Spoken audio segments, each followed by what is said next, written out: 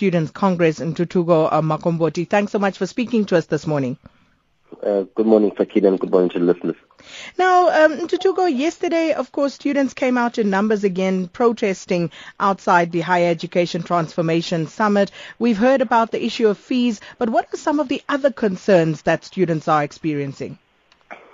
Well, students are raising the issues related to institutional autonomy, which is, the current structure of the Higher Education Act, which gives universities the right to take decisions on who to teach, what to teach, and so on. So one of the things that we're coming up strongly in this summit is how do we really deal with the issue of what we are taught, the curriculum in our institutions of higher learning. A lot of, African scholars and the work that African scholars have produced, knowledge that they've produced, is not taught in our universities. And that's one of the things that we are raising as a critical issue. Of course, the issues of fee increments, as you said, are matters that we've, of course, been raising.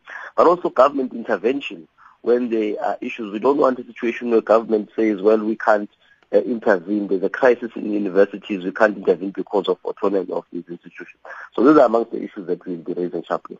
Perhaps as a short-term intervention that may prove to be useful, but do you not believe that institutional autonomy is paramount, that institutions do get to decide what it is that they do, the curriculum that they present and so forth?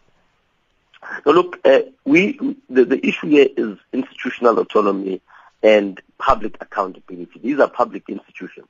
And these terms have been used to counterpose each other most in that current discourse, but we are saying they're not mutually exclusive. Yes, institutions to some degree, they be allowed to run their businesses and so on and run their institutions, but there are certain issues that cut across institutions that government must be able to intervene. But the issue of curriculum, we need to have a curriculum that is in line with the developmental trajectory of our country. Otherwise, we won't be building any country. If we are saying we have this vision of a country of South Africa, our education institutions at least must be in line with that vision in terms of what we are offering. For example, Sakina, historically black universities don't have engineering campuses. And those are the institutions that house the majority of black poor students. So it means we're not going to be transforming those students to becoming engineers and to be active in the science fields which we need and technology. So these are the things that we want to raise. So did the students get the opportunity to engage with the Minister, Bladen Zimande, in particular on these issues? Well, inside the summit, we've been able. There's a strong student delegation inside the summit, and in the clip that you just played, we would have heard student leaders engaging quite robustly.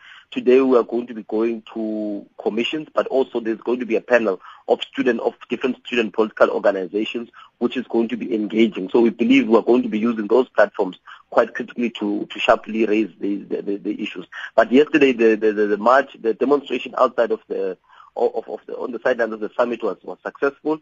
Students were able to raise their issues, even though the minister did not come to collect the memorandum. But we thought that it was an important platform for us to raise the urgency of the challenges that students are confronted with the summit, because the summit has all the stakeholders, including Vice-Chancellor.